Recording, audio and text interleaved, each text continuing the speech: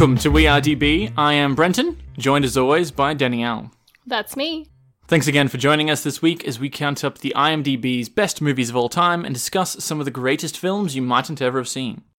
This week, rated as number 48 on the Internet Movie Database by millions of film lovers from around the world, is Once Upon a Time in the West.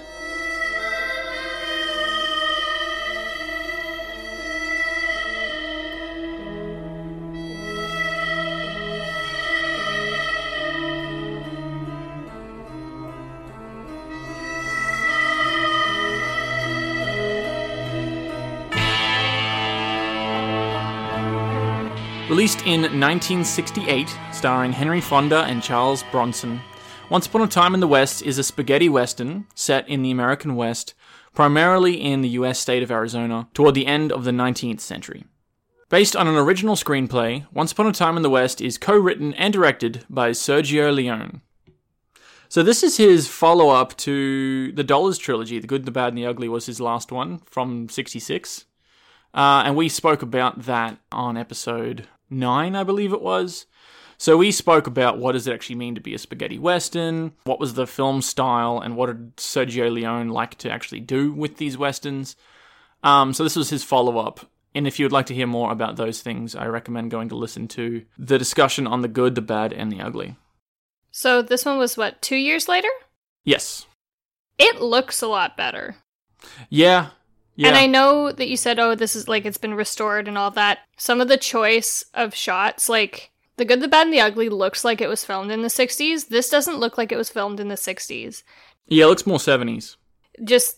No, I was thinking even more 80s. Oh, really? Yeah, just the quality and the clarity of some of the cinematography and some of the cinematographic choices for angles and panning and framing and all that. It looks really good. There might be quite a few comparisons that we actually make between this and The Good and the Bad and the Ugly, just because that's the natural conversation. A lot of the same people worked on it. It's obviously Ennio Morricone doing the soundtrack again. He's very great with his classic scores, so there's a lot of overlap there. That said, I didn't like this one nearly as much, the score. Oh, the score, yes, okay. I thought you meant the movie. Well, that too. We'll get into that. The score is very unique, but it's not nearly as iconic. Yeah. And it's not nearly as cohesive as I think it was meant to be. It seems a bit fragmented and, there's melodies that are meant to, pertain to certain characters, and that wasn't at all clear to me. And there were choices, specifically, with the harmonica.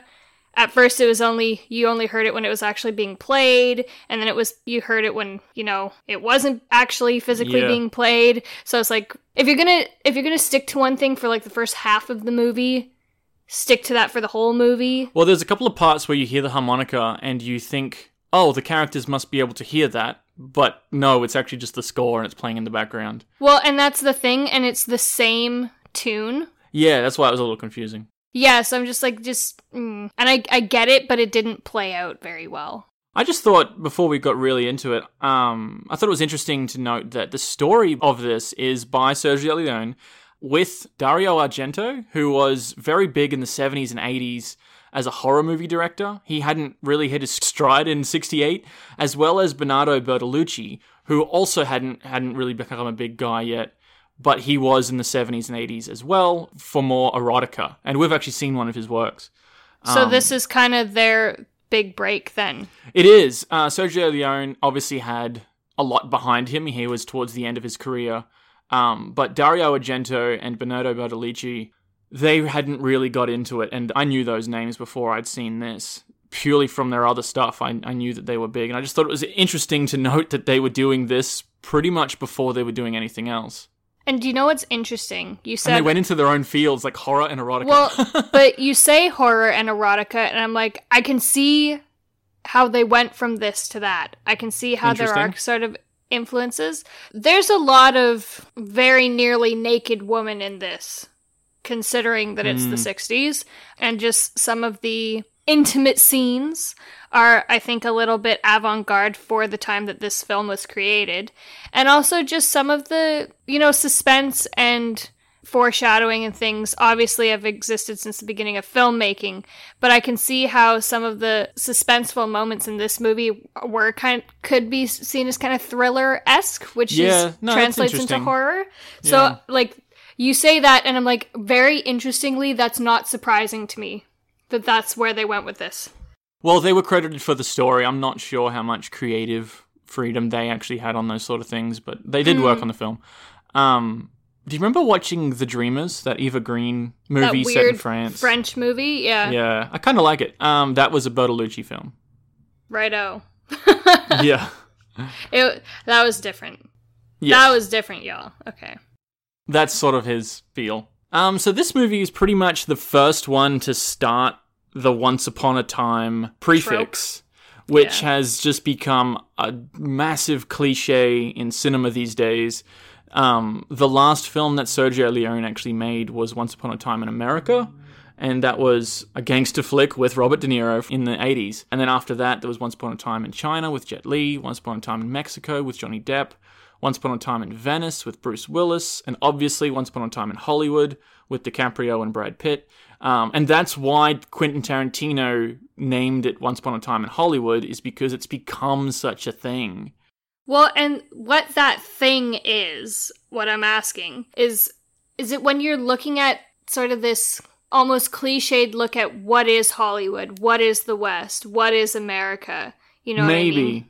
For some of these bigger directors who have done projects with that title, I think that's what they were going for.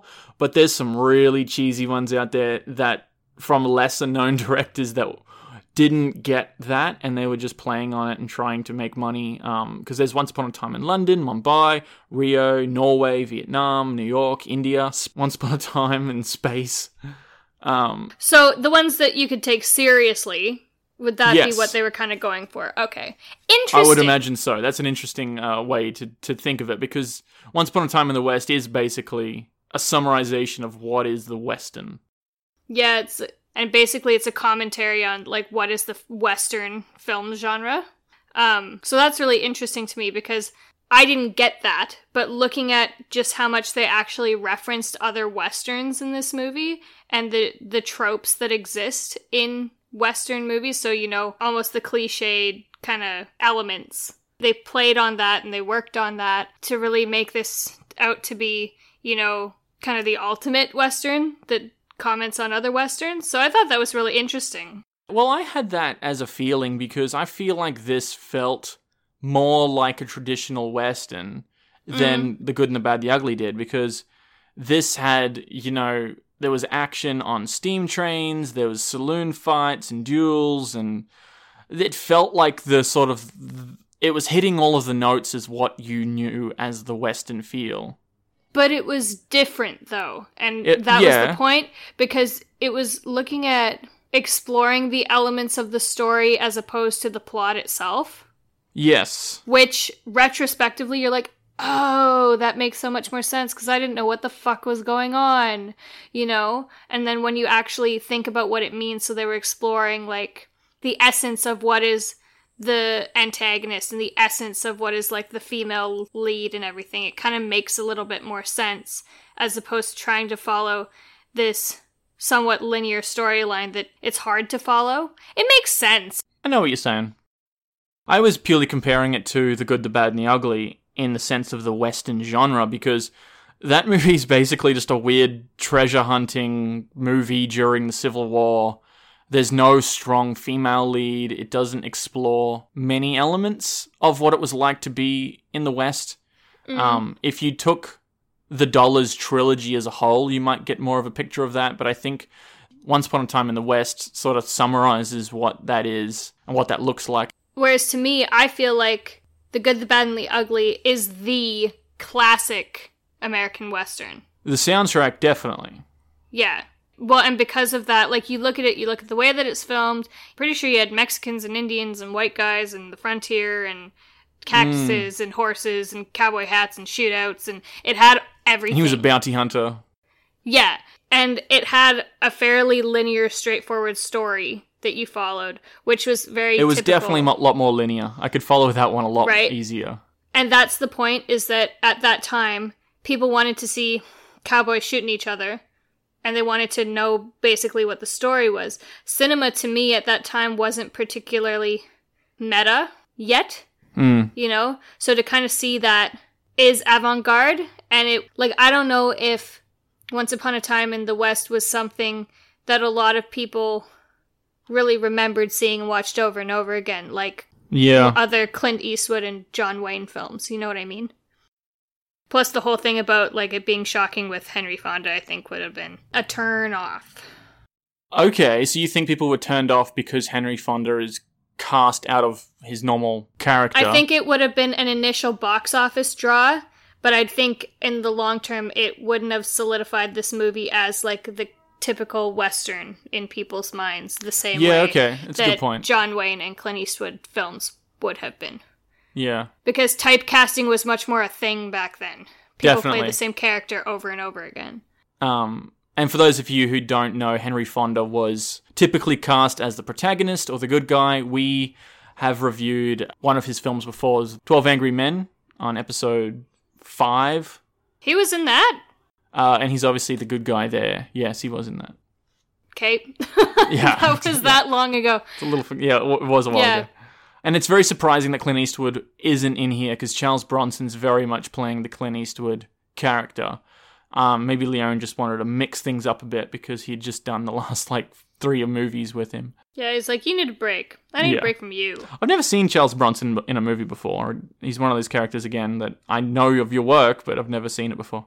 I think he played that role relatively well, but it wasn't, any faults in that performance I don't think were his. I think they were writing faults. You know? This definitely does feel like a spaghetti western, like Leone, like I said. Oh, yeah. It's got the sound, it's got the feel, it's got the same people working on it from the Dollars trilogy. You've got those iconic long sequences with no dialogue, great development just from watching the characters. And we spoke about that on the Good and the Bad and the Ugly episode. So I do like just sitting there and watching and listening, because he's very good at doing that progression without much dialogue. It's showing, not telling. Yeah. Well, and part of what made this such an appealing visual storytelling piece was that the set design was awesome. It really was. It was so good. So you look at the little shack, blacksmith, bar, horse stable hotel in the middle of the desert. That was so cool. I could just walk around that set and look at every little thing that's placed there for a reason. We've never seen anything like that before. And it made total sense, and it was so visually appealing. I feel like that's what was trying to be recreated from, the Star Wars Cantina. Is that feel of, cozy but rough in the middle of nowhere, and you got, sleazy guys coming in. Well, and the thing, too, that I really liked is that, there's probably a fair few criminals in there, and nobody really asks any questions. But you all kind of know each other, and you're all comfortable in here, even though it's really, honestly, let's be real, that wouldn't be very comfortable. I don't know, it just had a really interesting feel, and I think that's a really good point you make about them trying to recreate it in Star Wars. Which I think they did fairly okay. And then there's obviously the mansion, which is a common set. Which mansion? The McBain farmhouse? Yeah, the main farmhouse. That's so interesting, because that wouldn't be common for that time, to have a house that big and that nice. That's why I class it as a mansion, yeah. Yeah, it was huge. It was all timber. Often a lot of the places, I'm thinking in my head, similarly what you'd see at this time is the sod houses that we just saw in Dances with Wolves or log cabins. But no, you've got this huge slat timber structure that's all varnished, and it's big open spaces. Well, he's obviously a wealthy person because he's planning to put a town there. Well, you would have had to be to build that house, to buy that land. Yeah. And even the saloon later on is a very good set just to look at. It's dressed really well. It's very typical. It's very stereotypical of the saloons that you'd see in those towns at that time. But even this one in particular, it was really extra nice, you know what I mean? The paneling was ornately carved and well decorated, and it was honestly cleaner than most others I've ever seen. They paid a lot of attention to detail. The initial opening scene at that train station. Like it's a train station under construction. I don't know. That's probably the thing I'm most impressed with this movie is the set design. Well, there's even the inside of the train car. What was his name? Mr. Morton. Mr. Morton's train car. That was just gorgeously decorated as well. And you could see that he has wealthy and power. And you've got that just from looking at the ambiance and the furniture and everything. And the fact that it was modified to have the bars that would lower down from the roof because he had polio so that he could actually walk around. Like, just all these little details. It was really beautifully done. And the fact that it was filmed, I don't know if they used different film or if camera technology got better in that couple of years between the last film and this film, but like you could see all of those details really, really well. And we weren't even watching the high definition version, really. It was just the standard one. I think we're going to get into spoilers now because I'd really like to look into an actual comparison and what actually happens at the end of this. So I just wanted to ask, we obviously have never seen this before, and we've only seen Good and the Bad and the Ugly once when we reviewed it. Which one do you prefer? Me? Yes.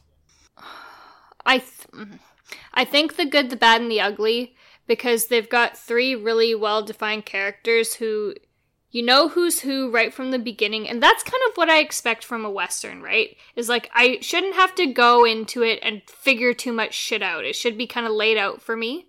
Well, that one literally lays it out. It has the title cards. It says, this is the good, this is the bad, this is the ugly. I even forgot about that. Yeah. The point being the story. Not that I'm saying that every story has to be linear, but if you're looking at a classic Western, the story is supposed to be linear. It's supposed to be easy to follow, and this one wasn't. And there was a lot of, like, talking about people without naming people. Some people didn't have names. It's like, oh, for fuck's sake. Like, who are they talking about? Well, that happens a lot in The Good and the Bad and the Ugly. Clint Eastwood's character obviously doesn't have much of a name.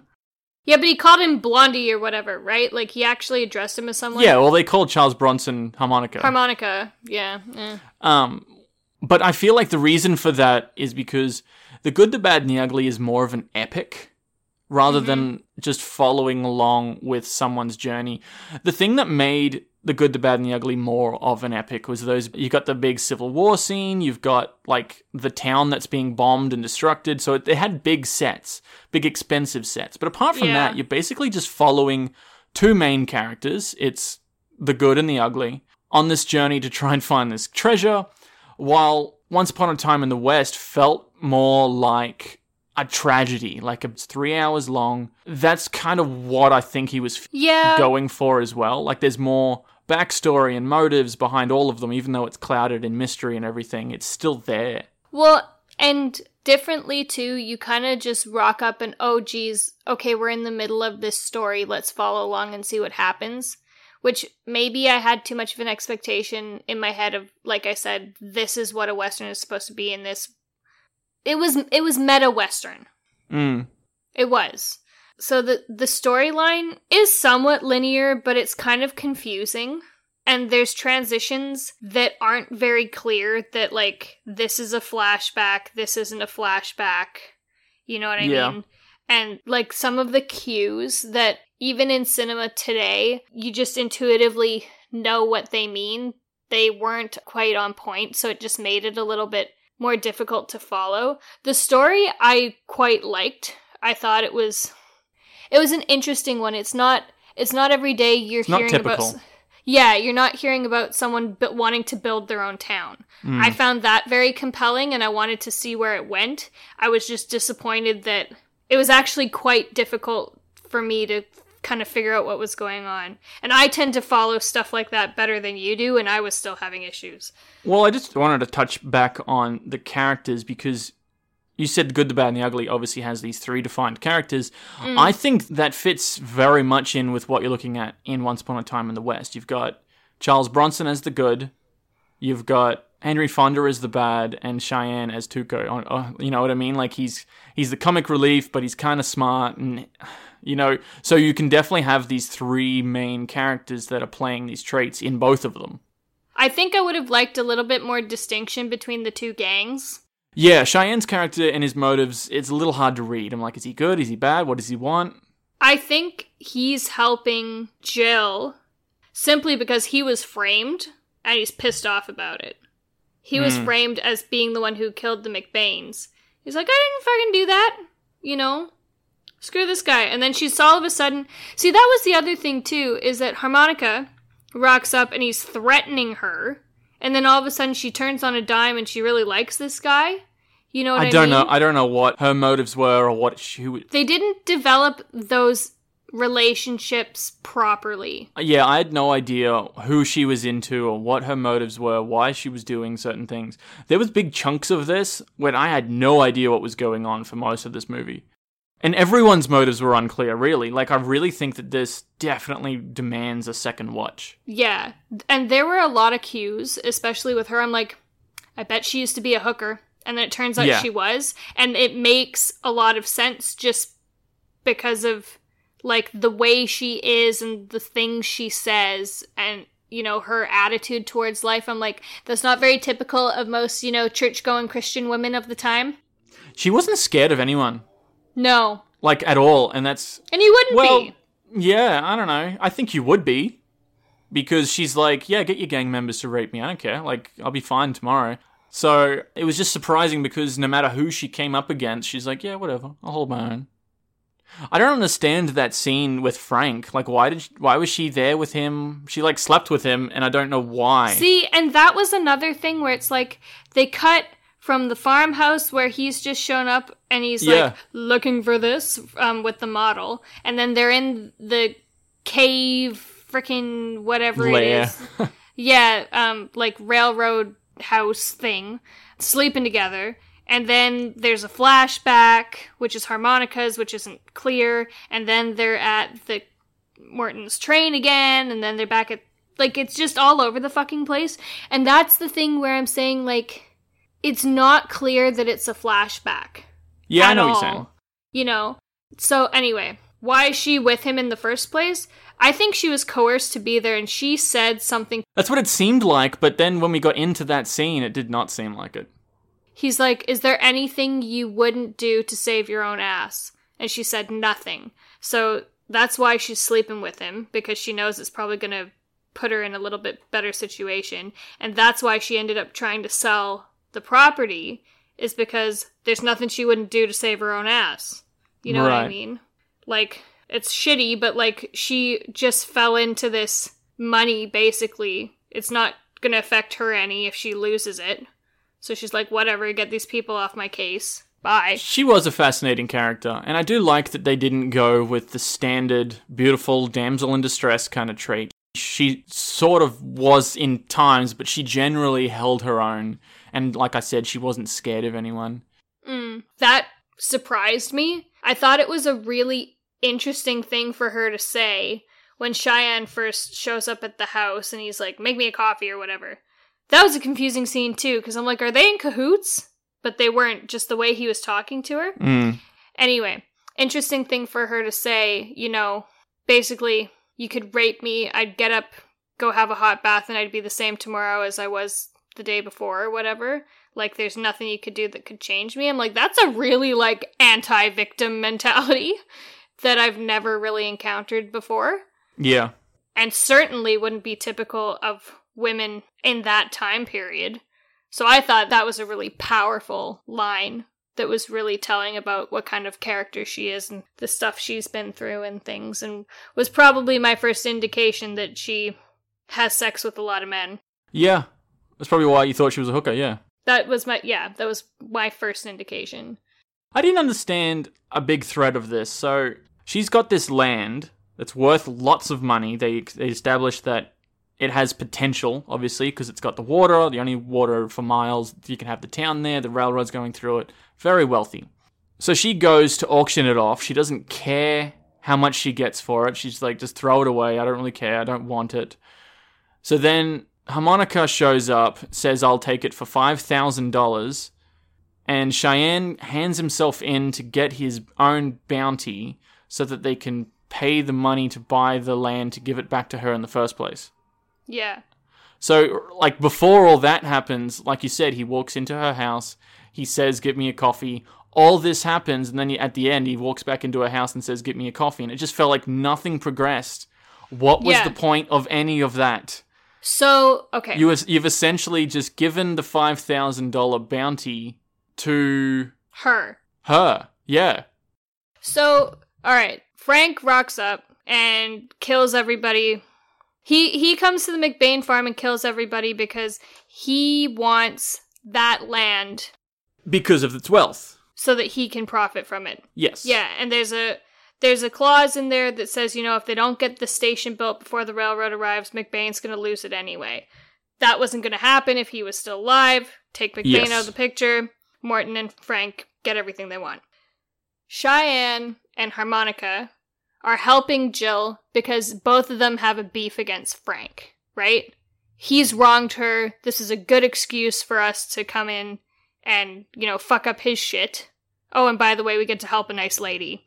Right, because during that auction scene, there was a lot of guys there stopping other people from bidding on it, so that you get this cheap land without the clause for very little money. They were Frank and Morton's men. That's what I mean, guys. Yes. So, and it was Frank who forced her to sell the land in the first place.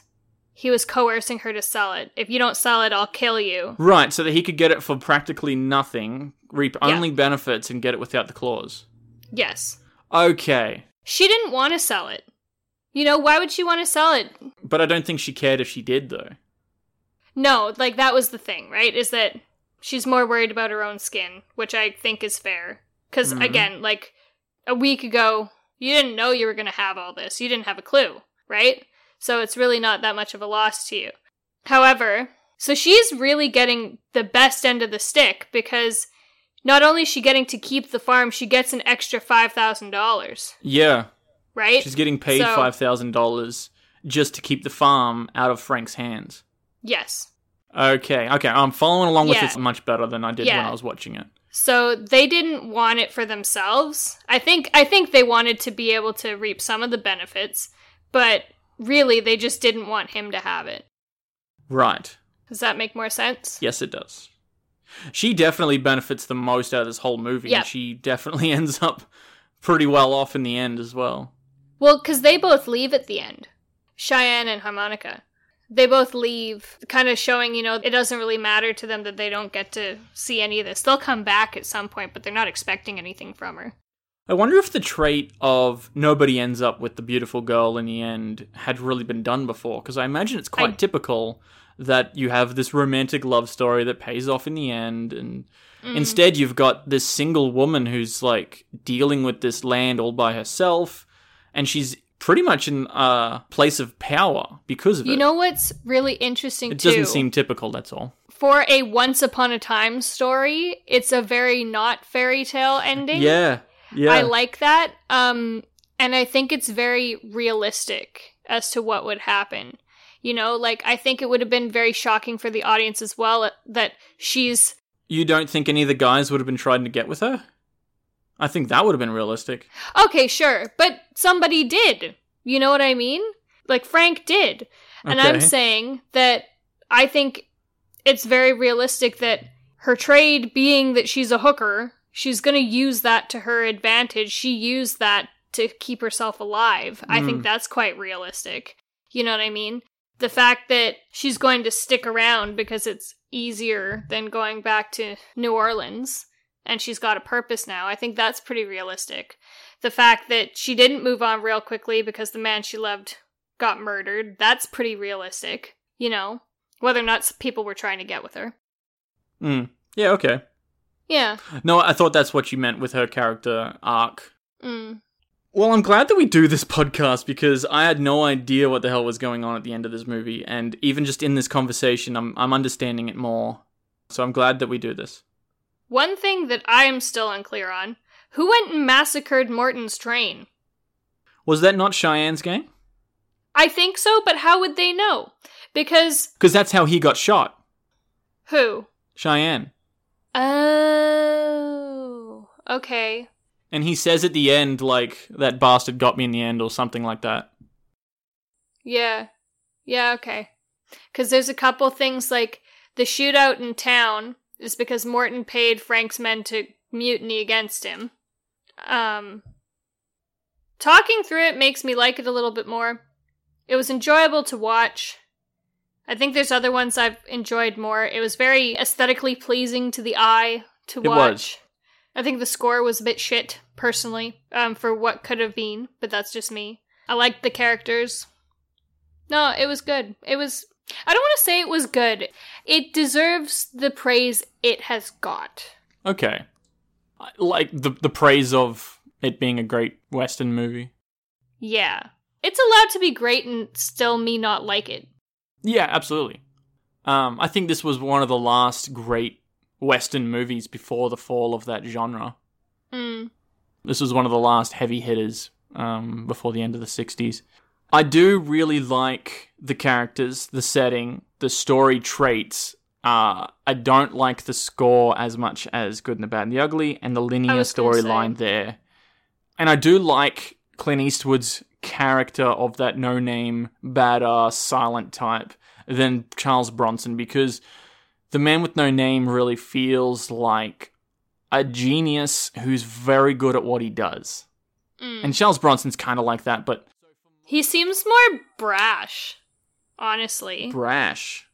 Like, Charles Bronson's character seems a bit more impulsive. Okay. He seems more hell-bent on revenge and doesn't seem... Like, he is very intelligent and cool and calculating, but not as cool and calculating as Clint Eastwood's character. And not nearly as funny. Yeah. I think I like this movie in most ways better than The Good and the Bad and the Ugly. I like The Good, the Bad, and the Ugly better for its Clint Eastwood character, the linear storyline, and the score. Yeah. That's my analysis of the two, the comparison. Yeah. And I apologize if we missed any of the brilliance or nuance that Leone was putting into this, because this is obviously a classic. We're not professionals. This is just our first impression on the whole thing. And I want to say, like, sitting back and retrospectively analyzing this, I'm realizing it a lot more, you know, some of that nuance and everything. Again, this is why I said it definitely needs a second watch. Yeah. Well, and just anytime you've got this many, like, gang members. Yeah, there's a lot of elements going on. You run into issues in the same way that I ran into issues with the Godfather movies. It was for the same freaking thing. It was for the same reason, because there's so many people. Yeah. I liked it, and I can see why it's a classic. We have been Danielle and Brenton this week. Thanks for joining us. Feel free to subscribe wherever you get your podcasts. Check us out on all the socials. We're most active on Instagram. You can follow us on Facebook, comment on SoundCloud or YouTube, or support us on Patreon. And until next week, thanks for listening.